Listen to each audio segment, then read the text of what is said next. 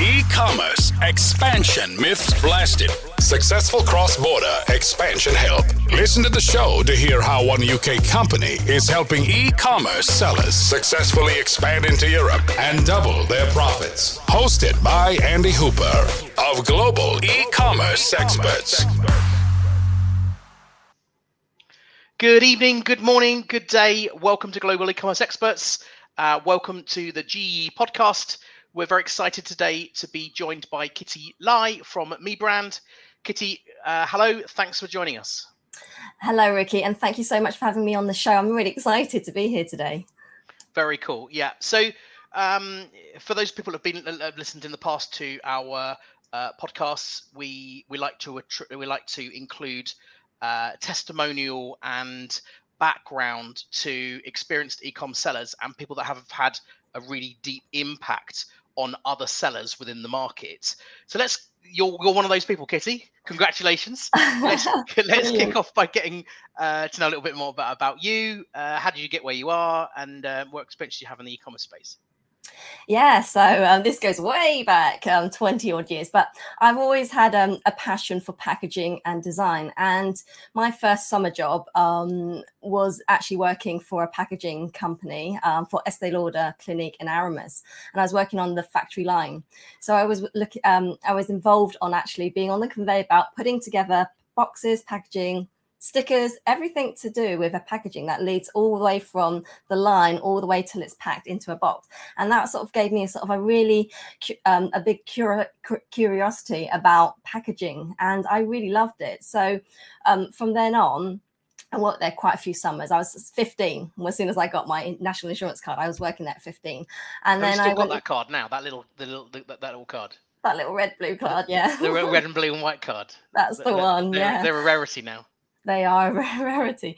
But yeah, so I was there for, 15, and then I loved design and art, and I was pretty good at it. But there wasn't much graphic design back then, and I kind of sort of transitioned into wanting to go into graphic design, because back in the early 1990s, there wasn't a lot about graphic design, and I didn't know anything about it. And I thought, well, where are people designing these boxes and these bags and these designs? And I really wanted to get into it, so I did a degree in brand communication, and I specialized into graphic design. So brand communication was set up into 4 modules: photography, illustration, time-based media, which is now video, and graphic design. And I specialized in graphic design, and then came out graduating in 1997 into the scary world of London. And I worked for graphic design agencies for a year, and then a job came up for Ted Baker. So this was a fashion retail brand in the UK that was growing. And I really wanted the position to be junior designer. I wanted to be in-house and working for a fashion brand. And I got the job and worked my way up for 10 years to manage the design team of 8 designers, and opening stores globally with the marketing team. So everything with packaging, the bags, the boxes, the swing tickets, even the zip pulls with the name Ted Baker on, I would sign that off through my department. But I would have an insight on all the departments. So I would work with the shipping, the product designers, the merchandise team, the wholesalers, every department within that works on every cog of a fashion design business. I was involved because they needed my help. So internal graphic designs and external, so all the marketing campaigns, all the window displays, everything would come through my department. So I got I was literally hands-on. So I don't know, after that, not many companies work like that, but I got the experience that I needed, and working closely with suppliers and printers. So for me, I understand substrates as well. So print techniques, materials, and creating things from scratch, and then just actually launching it into a business. So there for 10 years, and then I left, made redundant 2008, and then worked with TK Maxx for a while, freelancing, and then Cath Kidston came along. So they were looking for a packaging designer to work closely with Cath Kidston. They needed to rebrand everything, which I helped her in 2012. So I joined in 2010 and left in 2016. And there's a reason. There's a whole transition, and I'm getting to where this e-commerce space, which really interests me at the moment. So with Cath Kidston, in between I had my son. And then obviously 3 years on, I went back 3 days a week. I didn't want to manage a team anymore. Doing something for the last 15, 16 years, I got a bit bored. So it's like, I'm not learning anything. I'm just passing all my knowledge to my team. But then what am I getting back? So I just felt like I'm working on seasons over and over and over. So then I was made redundant because I didn't want to work up to a 4-day week. And, I decided actually my time is up. And this is the crunch, was like, what do I do next? So I was given the opportunity. Actually, my brother-in-law actually told me about it. Amazon FBA course. So I did a masterclass over a weekend, learning how to sell on Amazon in 2016. All in a weekend? Yeah, it was a 3-day masterclass. My hand was up the whole weekend with questions because I thought, wow. One of those people. Yeah. I'm one of those. I lost my voice. We do those masterclasses, and there's often people very much like Kitty. Yeah, I did. I lost my voice by day 3. I couldn't ask any more questions on day 3. So I was just one of those. Yeah. And then I wanted to launch a product within 4 months. I joined their mastermind 1-year academy.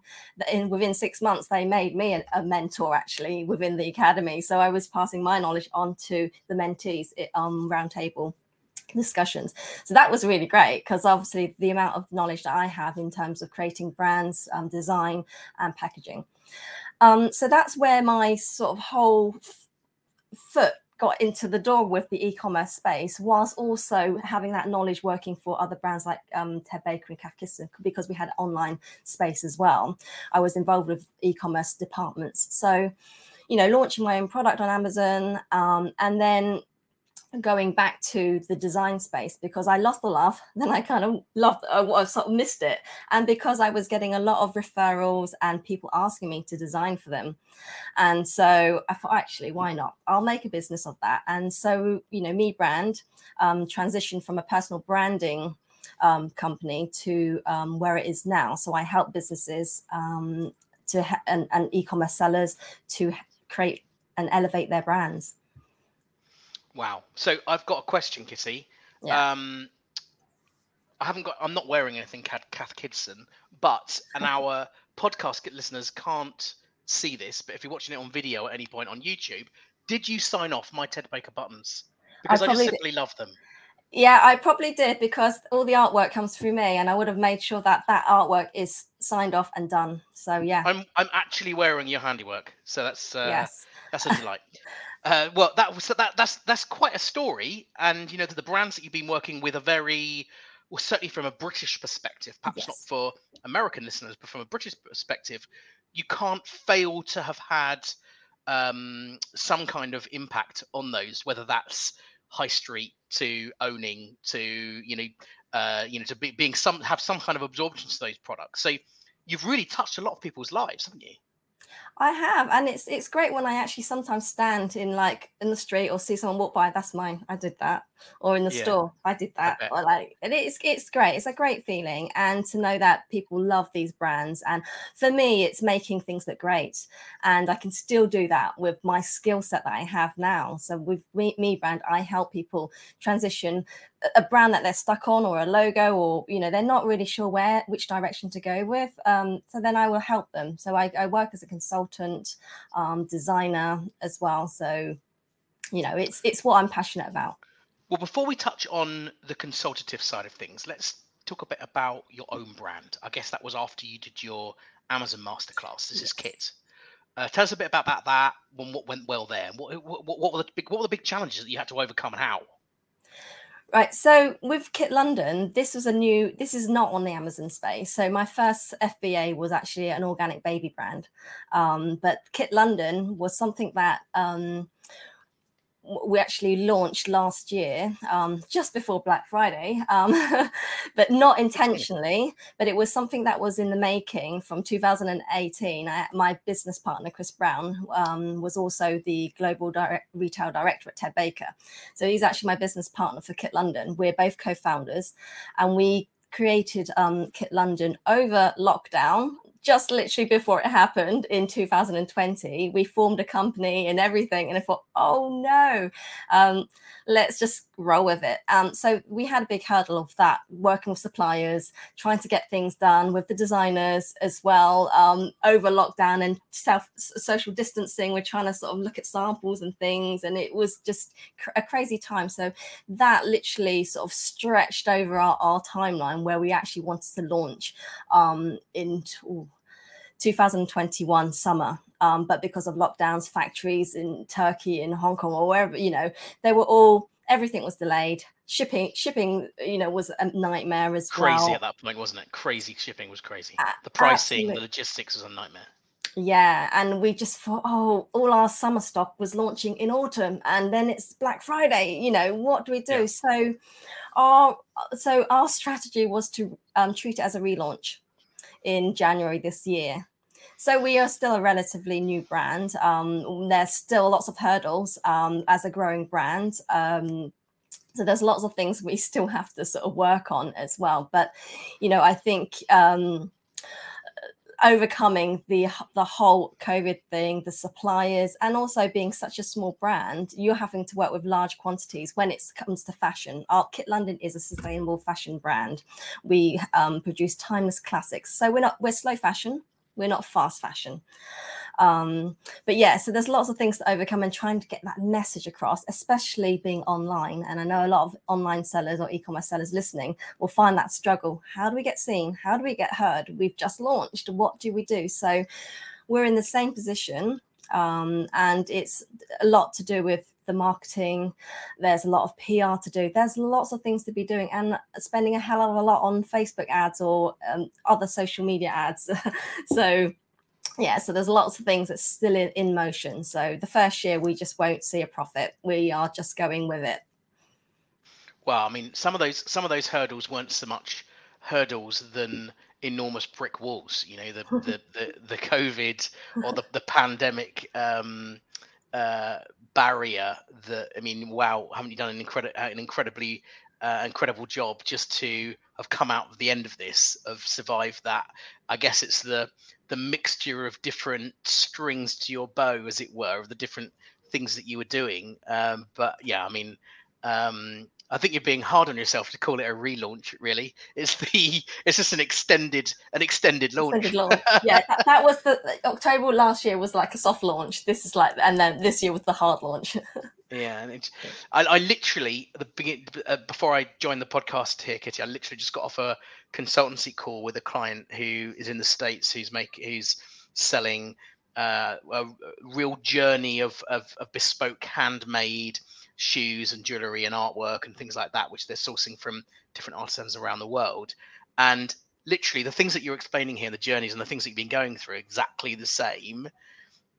When it comes to something like Kit Global, what's the strategy to grow your online sales? That what you were talking about, that getting the message across. What are you going to do to get your message across without giving away too many tricks? No, I think, for us with Kit London, we've joined up with other marketplaces. So other third-party marketplace platforms, just like Amazon, we're a bit more boutique. So we've joined with Wolf & Badger, Atelier, Super Etage, and they have a much more bigger audience than what we would on our own Shopify website. So we have to join with them, and the exposure has been great. Wolf & Badger itself has a standalone store in London, also in US as well. There's a couple of stores there. But having our products physically in the store has really helped sales as well. So people can actually touch and feel the quality, because it's actually really good quality. But when you're online, you cannot see that until you actually order it. So being on another marketplace, they can help you promote. We've currently got a flash sale on with them at the moment. So, the sales have just been ticking over today. It was great. And, you're seeing more sales than you would do on your website had you not been on a third-party marketplace. Also partnerships. So partnerships with like-minded companies and businesses. We also give back 1% to the planet. So we're members of that 1% of the planet. So we support oceans and the forests as well. So we support charities. So there's another channel that we can sort of open up to a different audience as well with our brand. And also PR is something that we need to look at much more this year as well. So going with PR, whether you want to go with influencers and stuff, we're still looking at our budgets and seeing what do we need to do, and finding the right type of influencers as well for our product. There's a real story, isn't there, behind what you're selling, because it's not just, you know, if you're not fast fashion where you're kind of you're on the downward spiral of the journey to the bottom in terms of price, you've got that there's more to it there in terms of the products that you're selecting and the, you know, the quality and how they're made and that kind of stuff. So it's, you know, using marketplaces, it is a challenge to get that whole story piece across. Let's touch a little bit on the sustainability side of things, because as you mentioned, you know, the 1% is important to your business model, and that's the same for Global E-commerce Experts. We spend a huge amount on adapting our processes to try and make the supply chain more sustainable. E-commerce as a standalone word, or an ecosystem, let's call it, is horribly inefficient when it comes to sustainability. There's so much waste. There's so much disposal. There's so many returns. There's so much energy being dispelled, and every little piece helps. We're all doing our piece.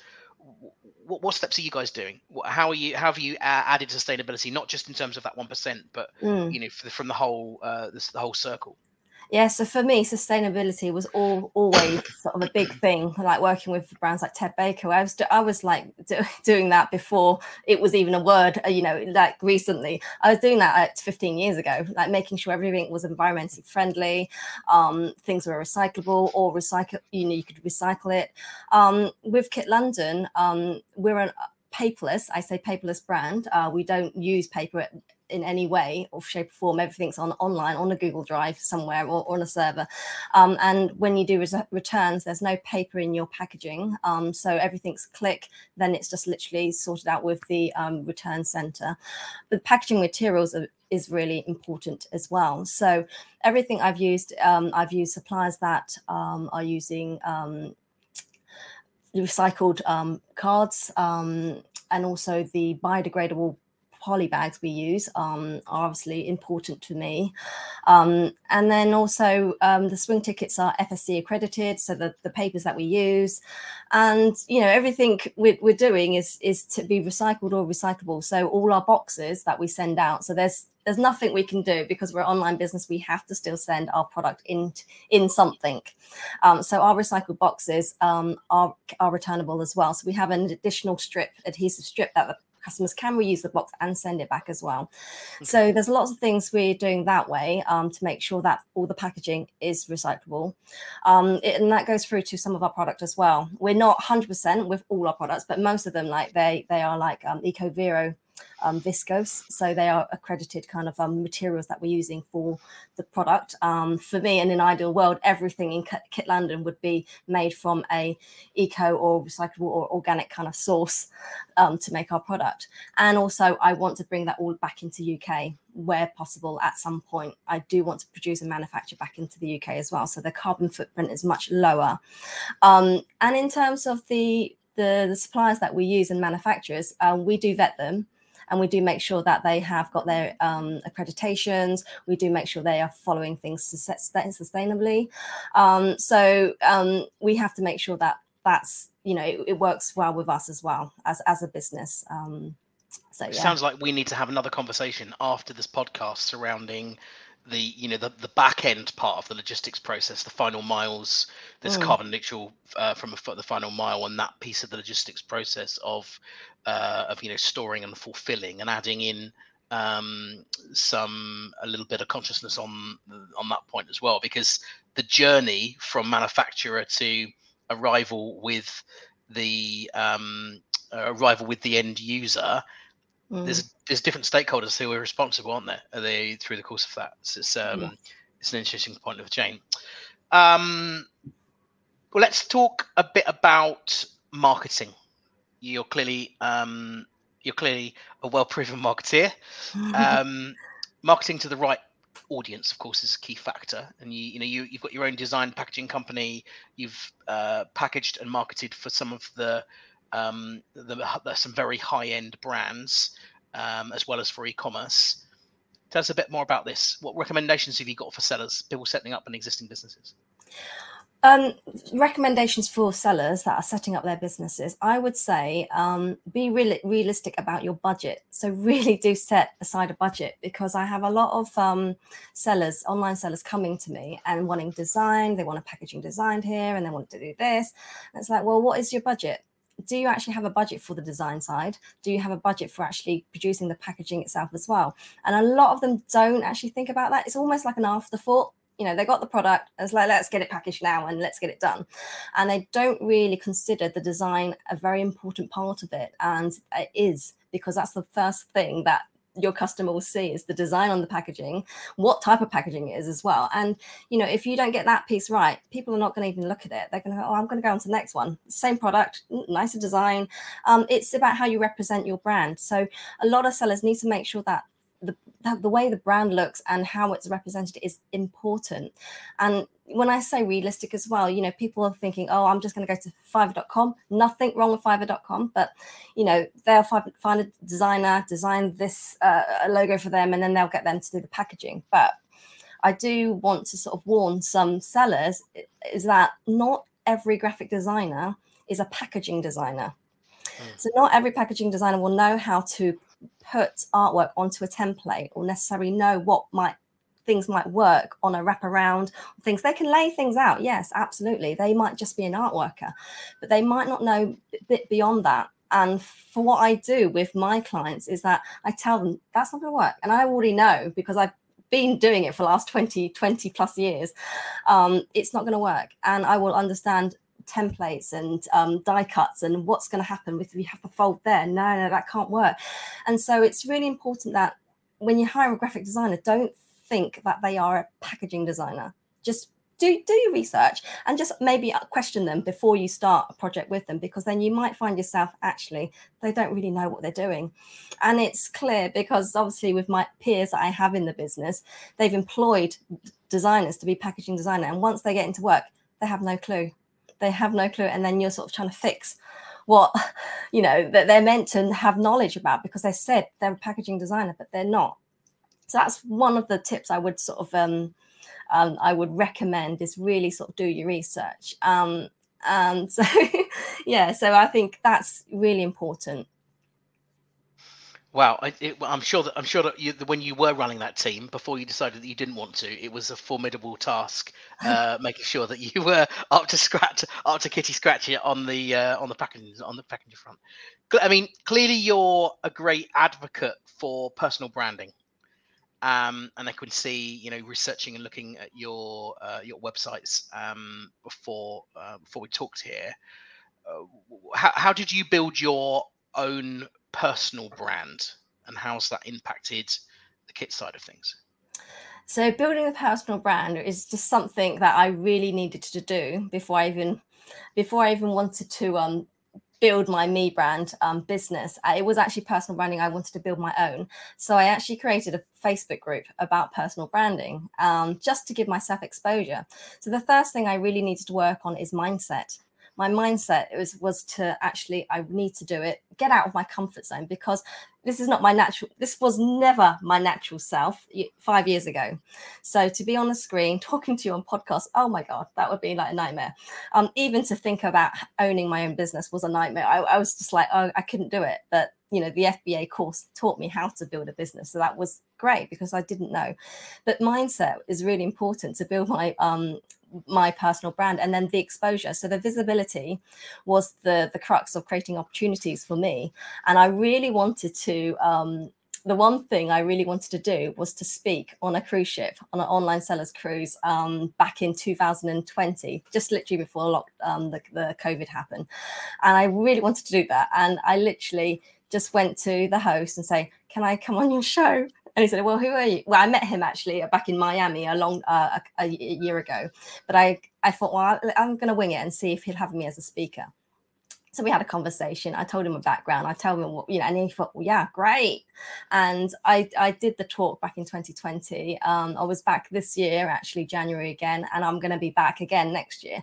But that was to get me out of my comfort zone. I didn't really want to do it. I did, but I didn't, but that was the thing that pushed me. And then that's got easier and easier and easier. And actually being on a screen, doing lives with my Facebook group, I decided I'm going to bring guests on. I'll bring experts onto my show, like you're doing on your show here.